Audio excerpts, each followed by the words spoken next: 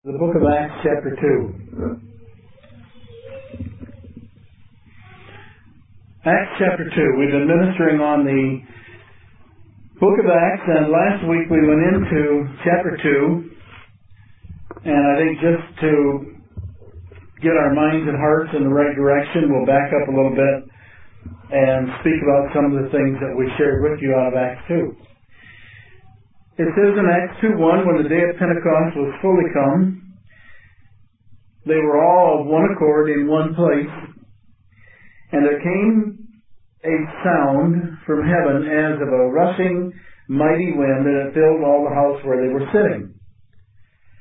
And there appeared unto them cloven tongues like as of fire, and it sat upon each one of them, and they were all filled with the Holy Spirit. Now, as we went through the different manifestations, supernatural manifestations here of the Holy Spirit coming on the day of Pentecost, Peter later on in the book of Acts mentions, he talks about that which they had heard and seen. The manifestation here comes forth, first of all, in the form of wind, a rushing mighty wind from heaven. And as you search through the Bible in various places on wind is always used symbolically as the Holy Spirit. Not always, but the Holy Spirit sometimes is referred to in regard to wind. And I gave you some illustrations, like in the book of Ezekiel, chapter 37, where Ezekiel is taken to a great valley and seen a valley of bones. And he speaks to the valley, and the wind goes forth, and the bones become connected, and it speaks to the restoration of the nation of Israel. And in John 3 and verse 8, Jesus is speaking to Nicodemus about being born again. And the question is raised, how can a man be born again when he's old? And Jesus says, every man must be born of the water and born of the Spirit. And then when he talks about the Holy Spirit working, he says it's like the wind in the trees. It's invisible. You can't see it, but you can see the effects thereof. We've never seen wind. We can feel it. We can hear it.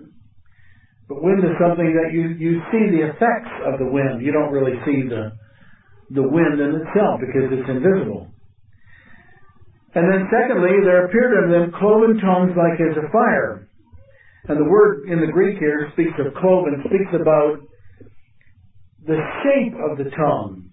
It was like there were literally tongues, like you and I's physical tongue, that kind of a shape, and it was probably above their head, and it said there appeared is something that they saw upon each one of them, the symbol of fire in the shape of a tongue. And fire in the Bible speaks of judgment. A lot of times if I'm studying a commentary, studying someone on this particular chapter, they always refer to a fire of judgment.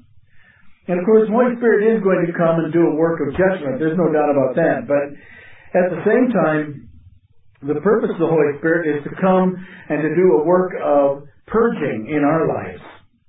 You remember when Jesus was baptized, that when he came up out of the water, there appeared a dove that came unto him, and that would be symbolic of the peace and the sinlessness of Jesus. Compared to these individuals, a cloven tongue of fire speaks about the purging work of the fire of the Holy Spirit. And I give you several examples, like 1 Peter 1:7, Acts 14:22. Of course, this is speaking about how it's through much trial and tribulation we enter into the kingdom. Psalm 12:6, Proverbs 25:4 speak about as silver is refined in the fire. And then Isaiah 48:10 says that's what God does. He purges us through the fire. So the Holy Spirit has come to do a work in us, of purging us of the flesh and to producing the life of Christ in us once again. And so fire is a symbol of God's holiness, His purging, His purifying, His cleansing, His warming, His guiding, and the revealing of His church, the glory of God. And then the third sign, supernatural, that is here is that we're told in verse 4, they began to speak with other tongues as the Spirit gave them utterance. And tongues is what? Well, as you keep on reading, the tongues was various languages that he mentions, like in verse 9, Actually, verse 8 says, how hear we every man in our own tongue or language?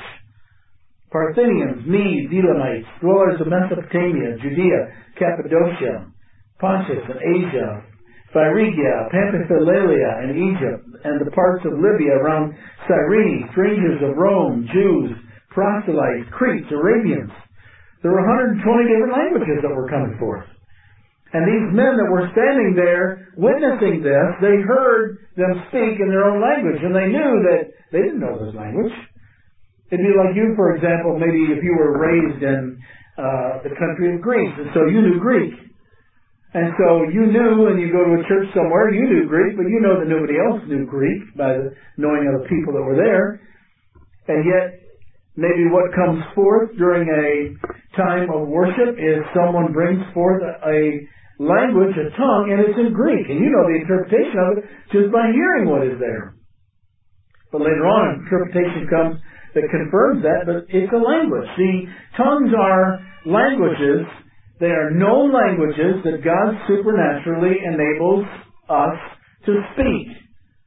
It's not something to be afraid of. It is not something that is a stigma. This last week I was on vacation, and I took with me several books on the baptism of the Holy Spirit, and I was studying them. And as I read them, I thought, why are Christian ministers so afraid to talk about tongues and the purpose of tongues? It seems like today they're making a whole lot of excuses about tongues. And there should not be any reason. It's a blessing from the Lord. This wasn't something that they looked at and were embarrassed by it. They were blessed by what they received. And when they're asking the question to Peter, what does this mean? In verse 11, when they heard them speaking, they heard them bringing forth the wonderful works of God. They were praising God, worshiping God in a language other than what they knew. And when they asked the question to Peter, what does this mean? In verse 12, Peter stood up and he said, this is the fulfillment of prophecy. And he talked about the prophecy of Joel. Verse 17, it shall come to pass in the last days that I will pour out my spirit upon all flesh. Your sons, your daughters shall prophesy, your young men shall see visions, and your old men shall dream dreams.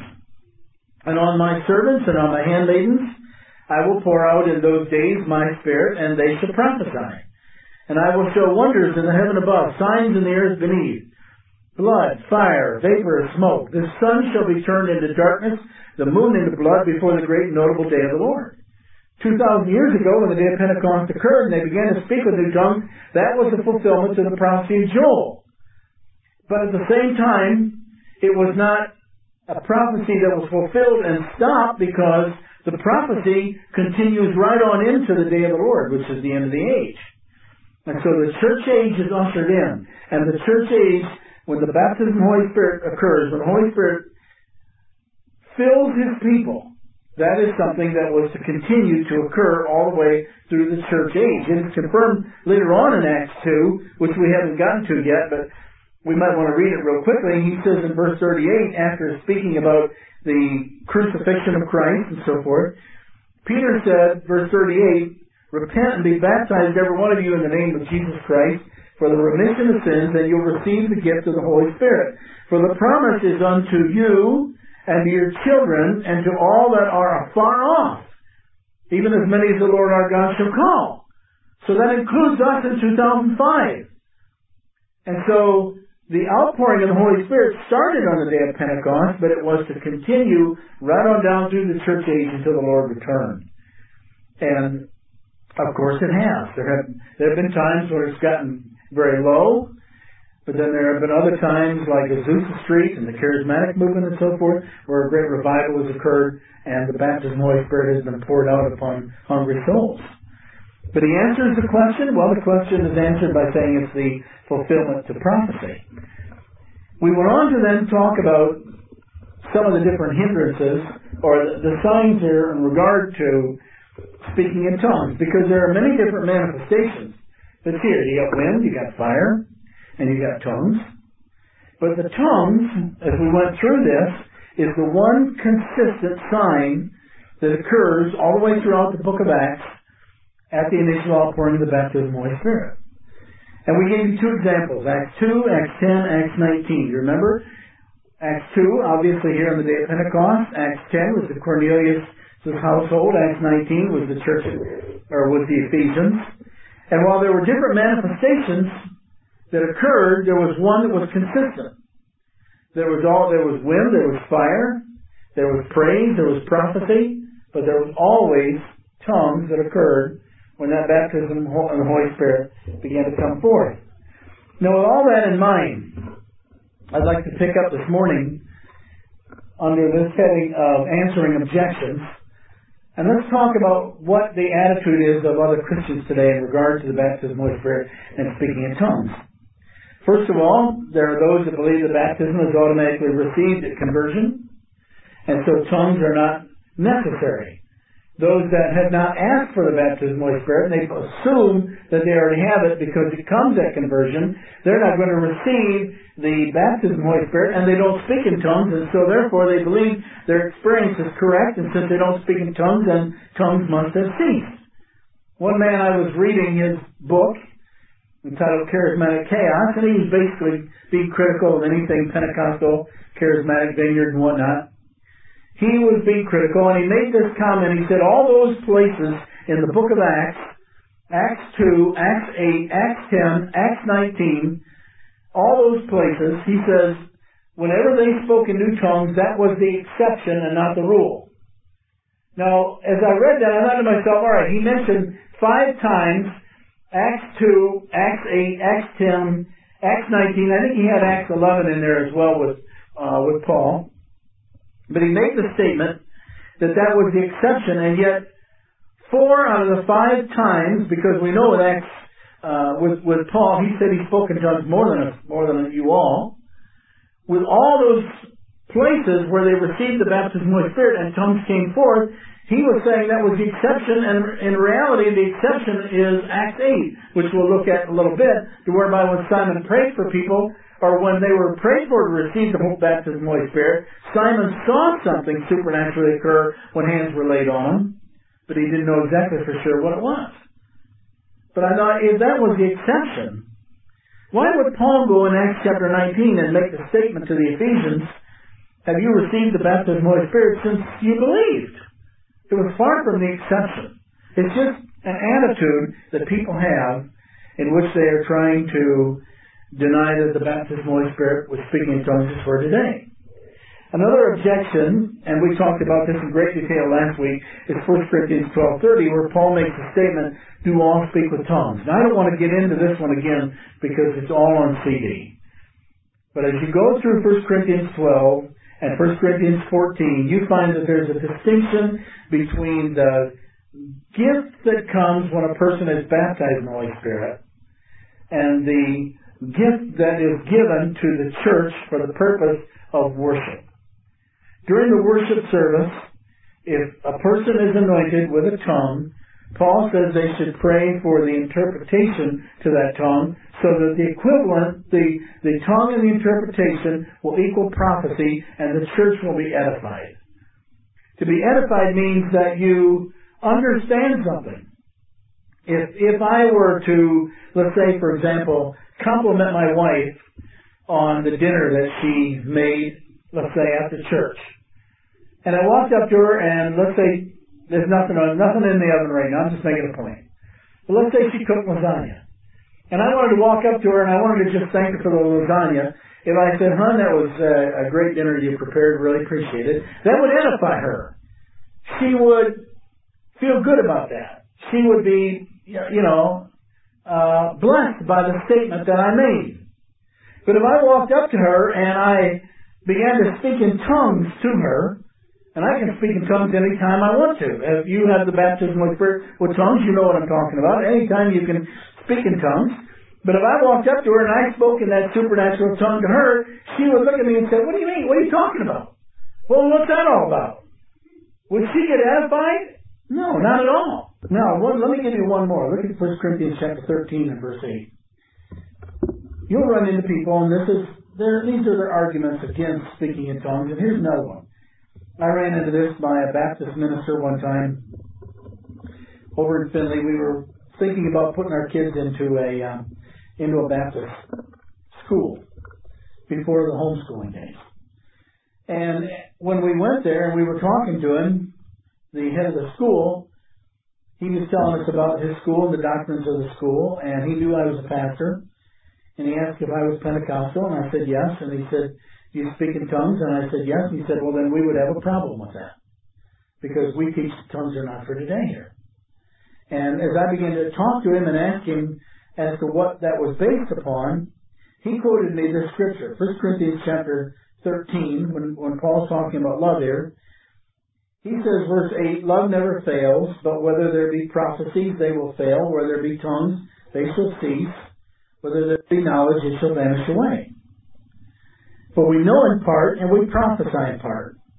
But when that which is perfect is come, then that which is in part shall be done away." And when I wanted to say to him, yes, when that which is perfect is come, it's talking about the second coming of the Lord. It's talking about the second coming of Christ when He returns.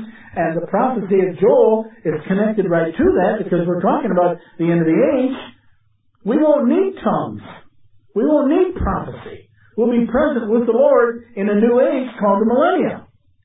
But anyways, in the process of him talking to us, he made this statement. He said, when Paul said, when that which is perfect or complete, literally, is come, then that which is in part shall be done away. He said that's obviously the Bible. The printing of the Bible. Because Paul would have never called Jesus a that. Paul would have never called Jesus a that. And I got to admit, it threw me. I mean, I'd never heard anybody say that before. And I had to think about it, because I thought, yeah, Paul wouldn't have called Jesus a that. And so I went to another minister and I asked him the question, and he didn't even have to think twice much about it. He said, well, it's talking about that perfect age. Not just Jesus coming, but the whole package, the whole day and hour of tribulation and the second coming of Christ and the resurrection of the church and the renewal of the earth and on and on. It's that perfect age is what he was talking about. And right away I knew in my spirit, yeah, that's what he's talking about. He's talking about that coming age. He says, when I was a child, I spoke as a child, I understood as a child, I thought as a child, but when I became a man, I put away childish things. For now we see through a glass darkly, but then face to face. Now I know in part, but then shall I know even as I am also known. He's talking about seeing and knowing face to face. We'll be with the Lord. There won't be anything to hinder us. I mean, if the coming of the Bible was going to bring us out of the darkness and into the light, if that's what the church wants to believe, then it didn't accomplish what we would like, because there's still a whole lot more that we need to know. There's a lot of mystery and so forth that are yet not revealed in Scripture. I'm not knocking Scripture.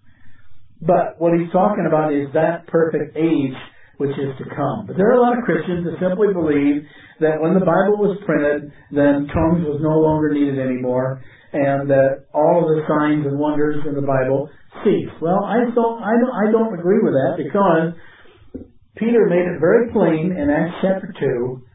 I mean, I already read it, but he made this statement: the promise is unto you and to your children and to those that are afar off, as many as the Lord our God shall call before the Bible is printed. He didn't say that. And you've got millions of Christians. I mean, Pentecostals, I believe the Assembly of God is the largest denomination in Christianity. You're talking about millions of Christians that have received the baptism of the Holy Spirit. And there are millions that speak in tongues.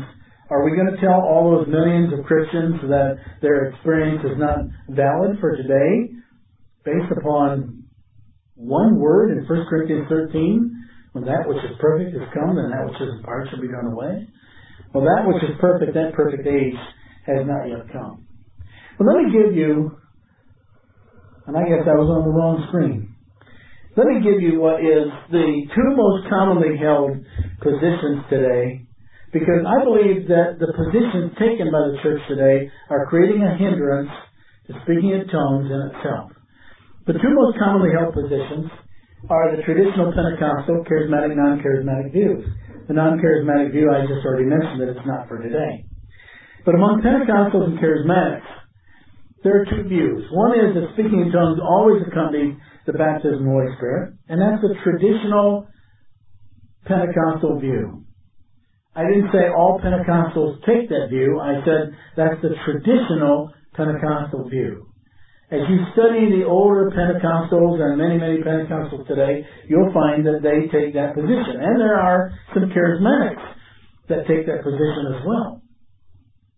But in the year 2005, that has greatly changed since the 60s and 70s, when the charismatic movement began to come forth. See, basically the charismatic movement began with Pentecostalism, started back in the early 1900s with Azusa Street, and various revivals occurred throughout the 20th century.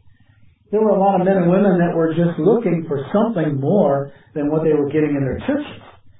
And the Holy Spirit was poured out upon them, and they began to speak in tongues. The gifts of the Spirit began to move, and God began to bring forth great power and anointing with the preaching of the gospel, and multitudes of people were saved. And it resulted in different denominations, Pentecostal denominations, arising through that.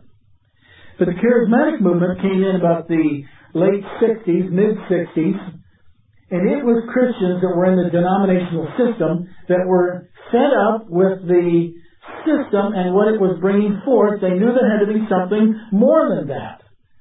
And so there were Christians that were in the system that were crying out as they read the New Testament, as they read the book of Acts. They said, Lord, the book of Acts and the New Testament church is not the church that we've got today. And as they began to start crying out, God began to pour out His Spirit upon them.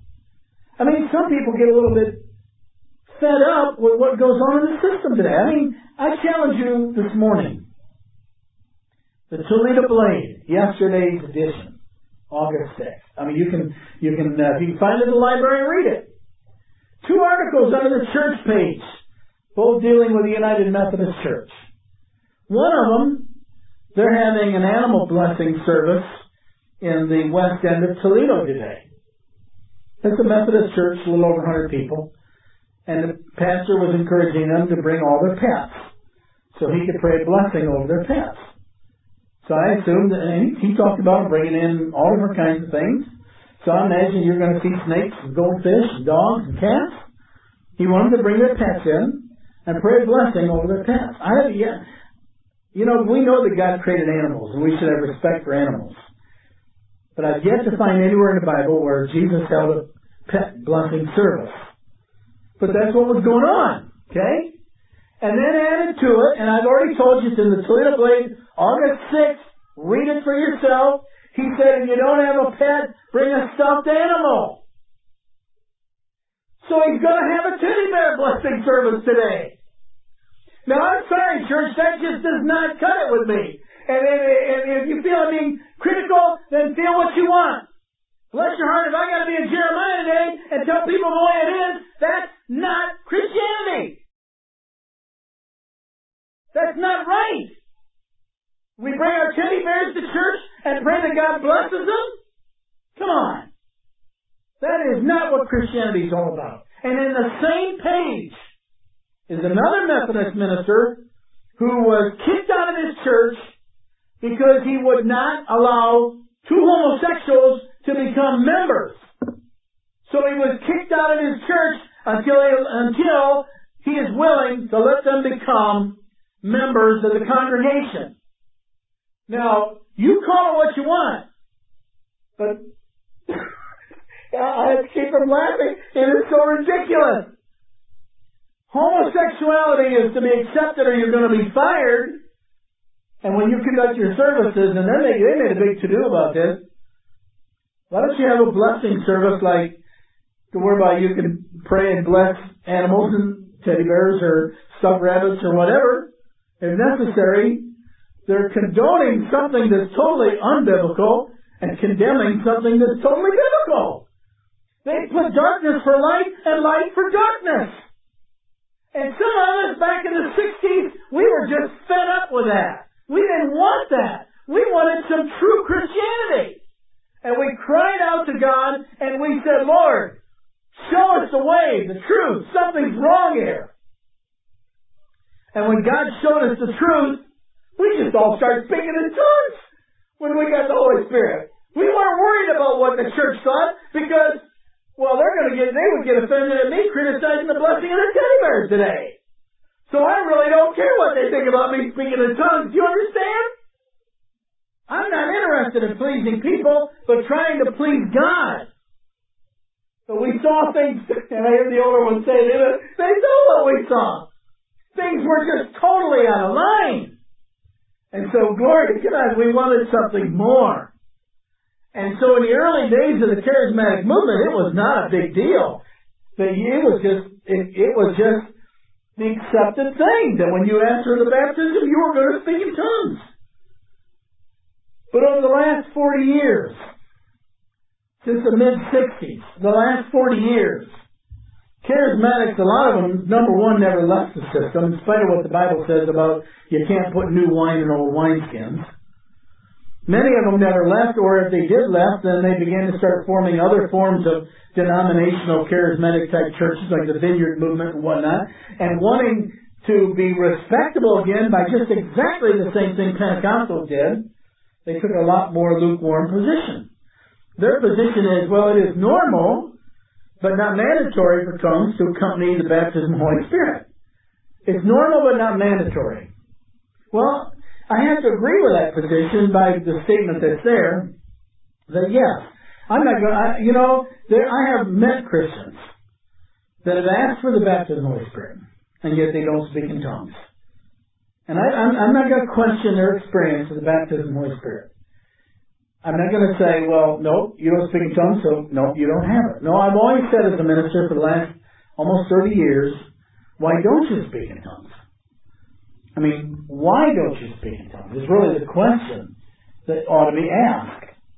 Now, the answer to that is going to vary depending upon the people that you talk to, and a lot of them just have some really wrong ideas about tongues, and as you share with them the truth, and if they really want that experience, God always gives them that experience.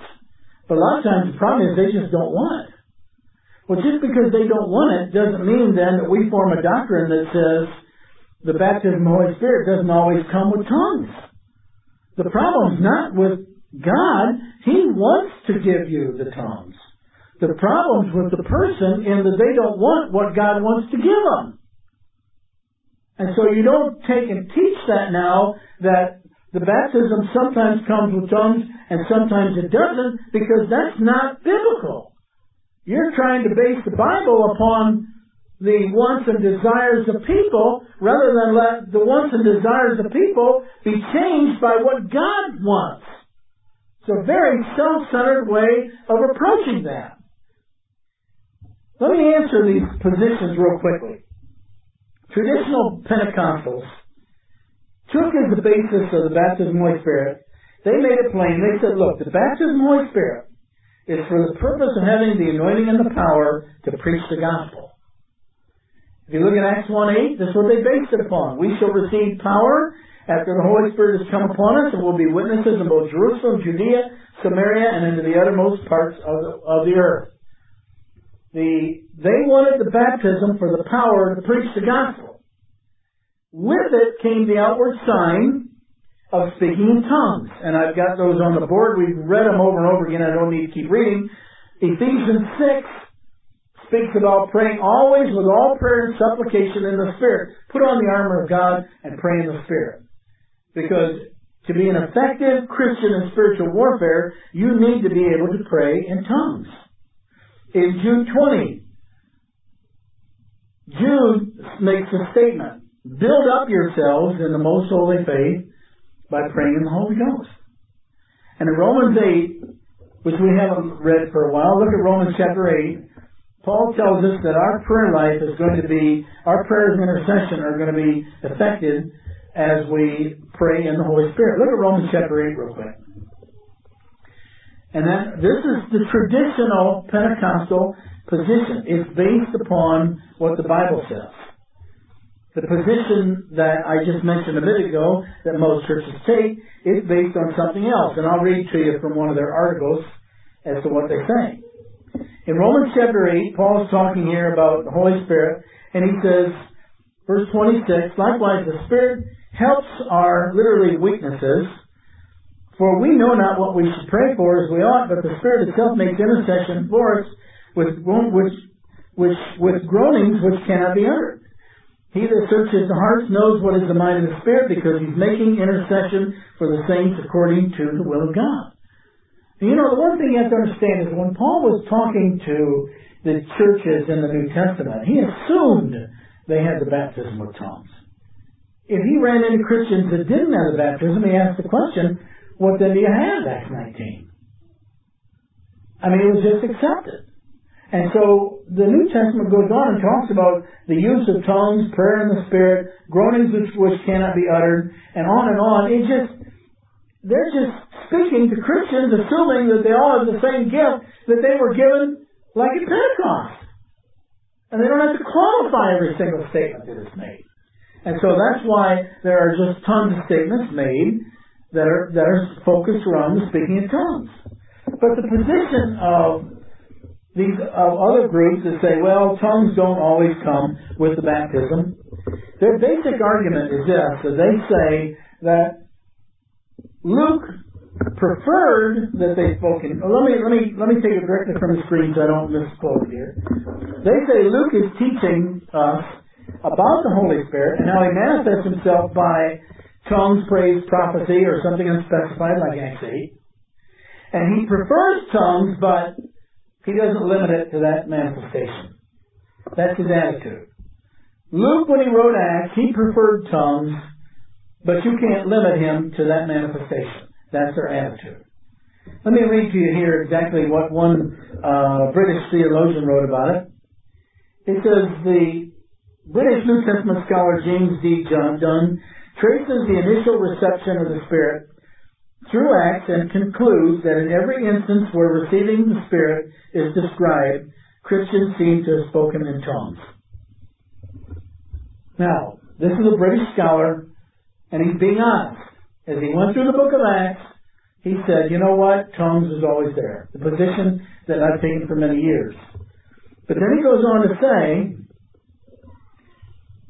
the corollary is not without force that Luke intended to portray speaking in tongues as the initial physical evidence of the outpouring of the Spirit. And then he goes on to note that while Luke focuses on such tangible evidence as the Spirit's presence, he includes praise, prophecy, boldness, and if Luke wished to emphasize tongues as the necessary evidence, he would have mentioned it more explicitly in Acts 8.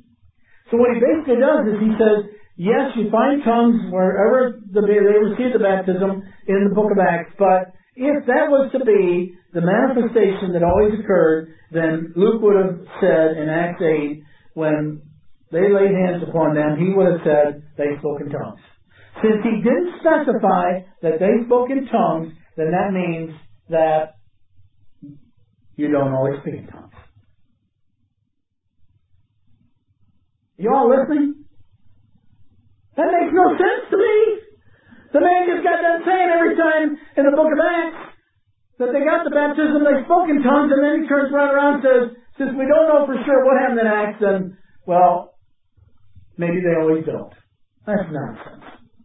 You know, the problem to all of this is that when you limit things, when you want to say, I don't know, maybe you don't always get tongues, and you take that wishy-washy attitude. What you do is you hinder the person from receiving the tongues that God wants to give them, because you're giving them faith comes by hearing the Word, and they're building their faith upon what you just said, not upon what the Bible said. And they get a misconception. Derek Prince one time put it like this when he was talking on the same subject. He said, if the premise is wrong, then it leads to wrong conclusions. For example, a little boy wants a Cocker Spaniel puppy for his birthday. So he tells his mom and dad he'd like to have a Cocker Spaniel puppy. And they said, okay, Tommy, we'll get you a little Cocker Spaniel puppy. And so on his birthday, they go, Tommy, come here, and they let loose a little golden Cocker Spaniel puppy, a little ribbon around his neck. And Tommy looks at it, and he gets upset, and he cries, and they say, what's wrong? We got you the Cocker Spaniel puppy that you wanted. He said, that's no Cocker Spaniel puppy. Cocker Spaniels are black. Now, it is a true statement that Cocker Spaniels are black, but they're also gold. But if you're going to limit Cocker Spaniels to black, when you see a gold Cocker Spaniel, you're going to say, that's not a Cocker Spaniel. It is a Cocker Spaniel, but you just don't have the truth of that because you don't have all the light on the subject. And if a minister just stands up and says, tongues don't always come with the baptism of the Holy Spirit, sometimes you get other things, and doesn't instruct his flock by going through the Word of God and building their faith upon what it says, and they take him at face value, then they just run out and say, tongues don't always come with the baptism of the Holy Spirit. And the Word of God is torn down. And there are a lot of ministers today that they don't want to bring up what the Bible has to say because they don't want that in their churches. There's a stigma attached to it. It's embarrassing. Some churches, they don't want any kind of they don't want any hand raising. They don't want any shouting. They don't want any dancing. Hey, in the worship service here, if you started dancing a little bit, and you start raising your hands a little bit, and you start getting a little bit loud and shouting, I'm not going to stand back there and come in and say, hold it down, people, hold it down, hold it down. We don't want to turn the neighbors off. They might think we're Pentecostal. Now, I've seen some that are fleshly manifestations. And Jim can remember one time, I don't know if he brought them or what, but we had some people that came into the church back in the days when we first started, which was above a hardware store, and had wooden floors. And I don't know, we had some people come in, I don't know where they were from, but they sat there and we're waiting upon the Lord, for the Spirit to move, and they just started on the floor, just really, really loud. Do you remember that? And I thought, that ain't the Spirit, that's the flesh. I mean, because we weren't getting edified, it was confusion.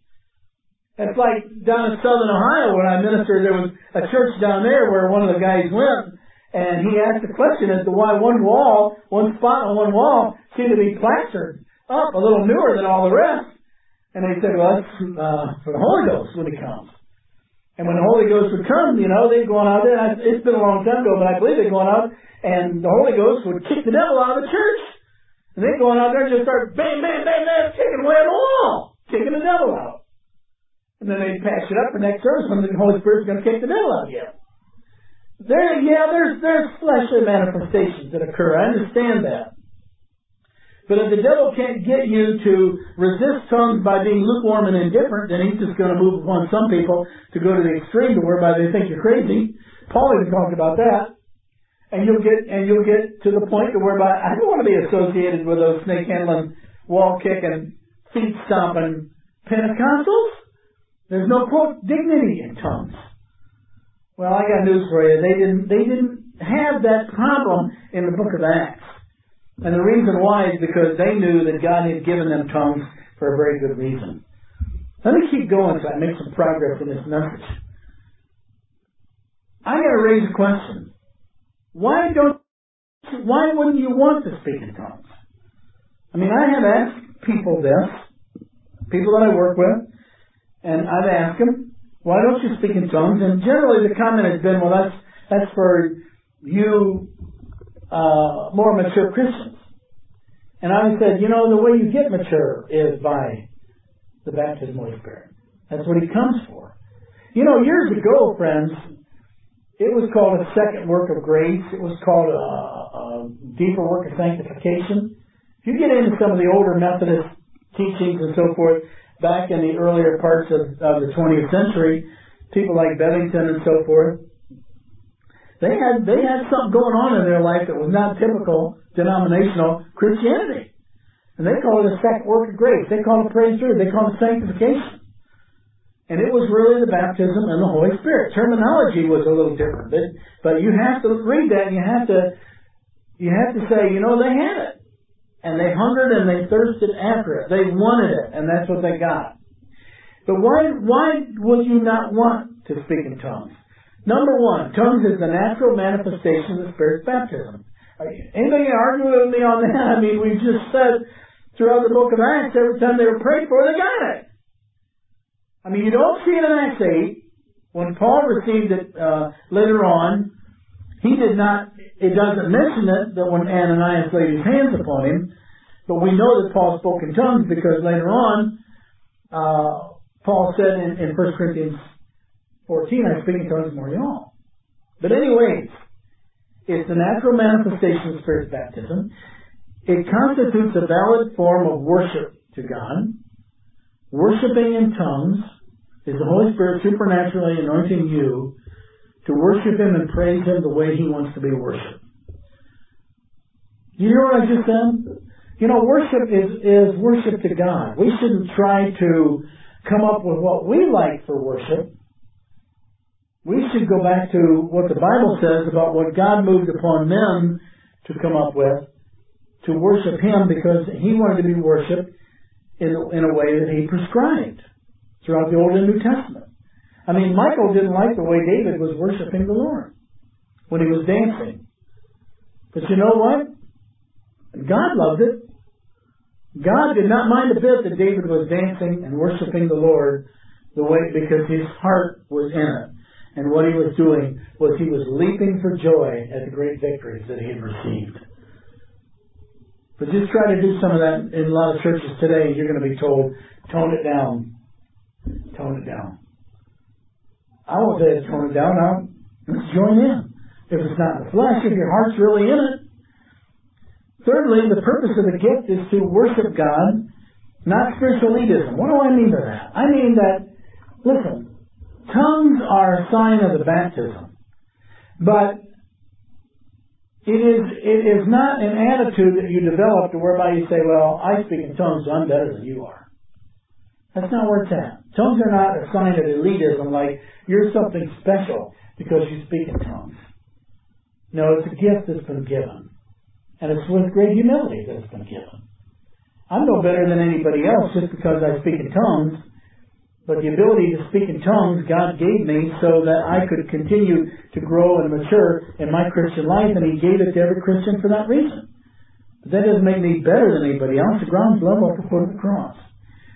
And tongues brings our prayer life into a higher, stronger level. Let me skip over. Well, I should talk about this because basically the two positions I stated. When you get men that say, tongues don't always come with a baptism, what it does is it creates a hindrance to speaking in tongues. Because they develop, number one, a negative attitude and confession. The first thing is the negative confession. Not all speak in tongues. Once you confess that, and you say, so I don't speak in tongues, because not all speak in tongues, you're being snared by the words of your mouth. The baptism has to be received by faith, Galatians 3:2. And faith is based upon the Word. So the moment you say, well, I don't speak in tongues, because not all do, you're hindering yourself from that manifestation. If you're waiting for a feeling, which some people do, let me ask you a question. Do you wait for a feeling to pray in English? Do you wait for a feeling? I mean, if you know you should pray for something, has anybody ever said to you, let's pray about this? And somebody replies back saying, well, I don't have a feeling. I need a feeling. Can you imagine someone saying, I sure hope that Pentecostal evangelist comes in so I can pray in English again?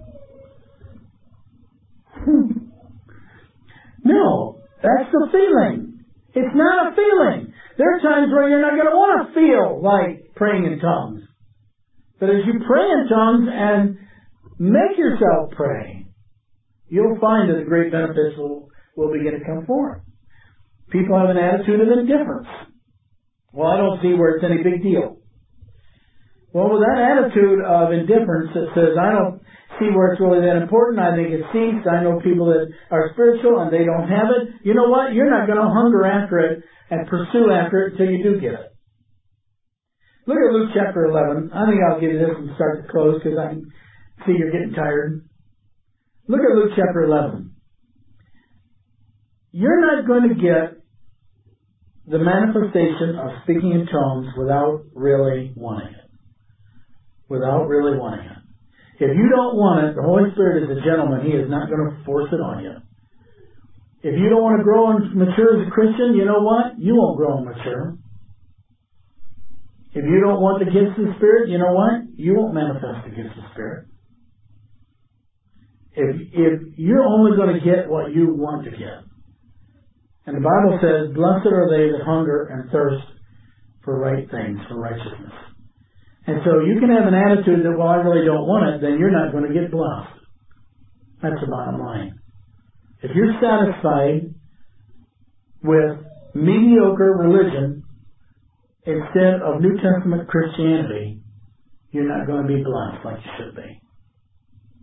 In Luke chapter 11, he's talking here about a man that is wanting to bless his friend. Verse 5. Which of you, having a friend, shall go unto him at midnight and say, Friend, lend me 3 loaves. For a friend of mine is in a journey, and he's come to me, and I have nothing to set before him. And he from within will answer and say, Trouble me not, the door is shut, my children are in bed with me, I cannot rise and give thee. You know, it's one of those things where there's a hindrance to get this man to bless him with food. And rather than pressing through that hindrance, most today, that hindrance would be not everybody receives tongues when they receive the baptism of the Holy Spirit. So you're probably going to be one of those that isn't going to receive. And most will turn around and say, you know what, I got the baptism and God didn't give me tongues. It's God's fault. Like this man here. I'm sorry, I'd love to give you food, but my friend, he said no, so it's my friend's fault. My friend just won't get out of bed. So it's his fault that you're not getting fed. See, that's nonsense. God wants us to be able to pray in the Spirit so that we can, as we'll see as we progress on, edify ourselves and intercede for others and pray according to the will of God. He wants us to have it. He's not going to force it on you. If you don't want it, He's not going to force it. But if you want it and you go after it, you'll get it. You will get it. He says, I say to you, though he will not rise and give him because he's his friend, but because of his importunity, he will rise and give him as much as he needs. His importunity, that means his persistence. I mean, there's some things that if you really want what God says, then you need to go after it, persist after it, and go after it and hunger and thirst after it, like Elisha, one of the blessings of Elijah. I say to you, ask and it'll be given. Seek and you shall find. Knock and it shall be opened unto you. Everyone that asks, receive. He that seeks, finds. To him that knocks, it shall be opened. If you want it and you persist after it, you're going to get it. If the son asks for bread of you that is a father, will he give him a stone? If he asks for a fish, will he for a fish give him a serpent? If he asks for an egg, will he offer him a scorpion? No. He's going to give you what you want. If you then, being evil, know how to give good gifts unto your children, how much more shall your heavenly Father give the Holy Spirit to them that ask him? I mean, look at where we're at. The author is Luke, who wrote the book of Acts. It's way in the beginning parts of the gospel. It isn't after the Holy Spirit's been poured out, and he's been inspired here to make this statement concerning teaching the question that they raised about learning to pray. And he says, our Heavenly Father will give the Holy Spirit to them that really want it and persist after it. And when you stand up and you say, well, not every Christian is going to get the baptism of the Holy Spirit with tongues, because some get other things, they get the fruit, some get feelings, they see great light, some people get an immense amount of joy, some people get love, the tongues are not for today because it's ceased. And all those excuses, you're going to get that person to whereby when they don't receive tongues, they're going to sit back there and say, well, it just must be God's will. But you know what? If you're one that says, I want that experience, I want my prayer life to be enhanced, I want to have the power and the anointing of the gifts of the Spirit, I want to be edified in my prayer life, I want what they had. Ask yourself the question. The 12 spoke in tongues and Paul, and 120. Why would you want what they got? I want what they got. I want what they got. I mean, we want everything else the apostles got. The power to preach the Word, power to raise the dead, power to heal the sick, power to perform miracles. I don't want their tongues, though. You can have that, Peter. I don't want that. That's deep. We got something better than that. I don't need your tongues, Peter. I got this. I got a book. Now, praise God for Scripture. I'm not knocking that. You know what I'm saying. But as I have read, and I've read several books recently on the baptism of the Holy Spirit, it is that constant same attitude coming out. There's just a stench in the nostrils of a lot of Christians that tongues are something that are not really that important. And you know what? That is the devil trying to rob you of something that's very important to your Christian life. By the time I just keep running, going another hour, and I get into it more in detail. But that is nothing more than the devil trying to rob people of an effective prayer life for others. And that's all I'm going to say this morning. You think about it. The baptism of the Holy Spirit and the evidence of speaking in new tongues, that was the apostolic sign, and we've got to remove those hindrances so that people can be open to speak in tongues as the Spirit gives them utterance. Well, I'll pick up on this and we'll continue on next week. I'd like you to bow your heads. Heavenly Father, I don't believe that you would give your children a serpent for an egg if they ask for an egg. I don't believe that you're so mean and cruel that if they ask for bread, you'd give them a stone. And I believe, Father, that just as in the early days of the book of Acts, when the Holy Spirit baptism was poured out, they spoke in tongues. And they knew by the Holy Spirit that was the fulfillment of prophecy. And they didn't look at it as a stigma. They didn't look at it with disgust. They didn't look at it like, I asked for bread and got a stone. I asked for an egg and I got a serpent. They didn't look at tongues like serpents and stones. They looked upon it as a great supernatural blessing that came from you for the purpose of edifying the church when interpreted and for the purpose of enhancing their prayer and praise life. And I pray that you would open up the hearts and minds of everyone here present, or those that might be hearing this tape, that there'd be a deep searching from within, asking the question as to, well, if it is that much of a blessing, why don't I have it? If they don't have it. And open up their heart and give them a hunger to yield up their tongue. And when they ask for that supernatural language that goes with the baptism, that you will anoint them as you have millions of others with a language that will encourage and edify and strengthen and bless their prayer and worship life.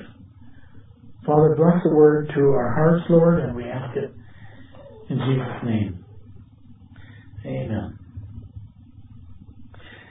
Amen. You guys all of you have a nice week.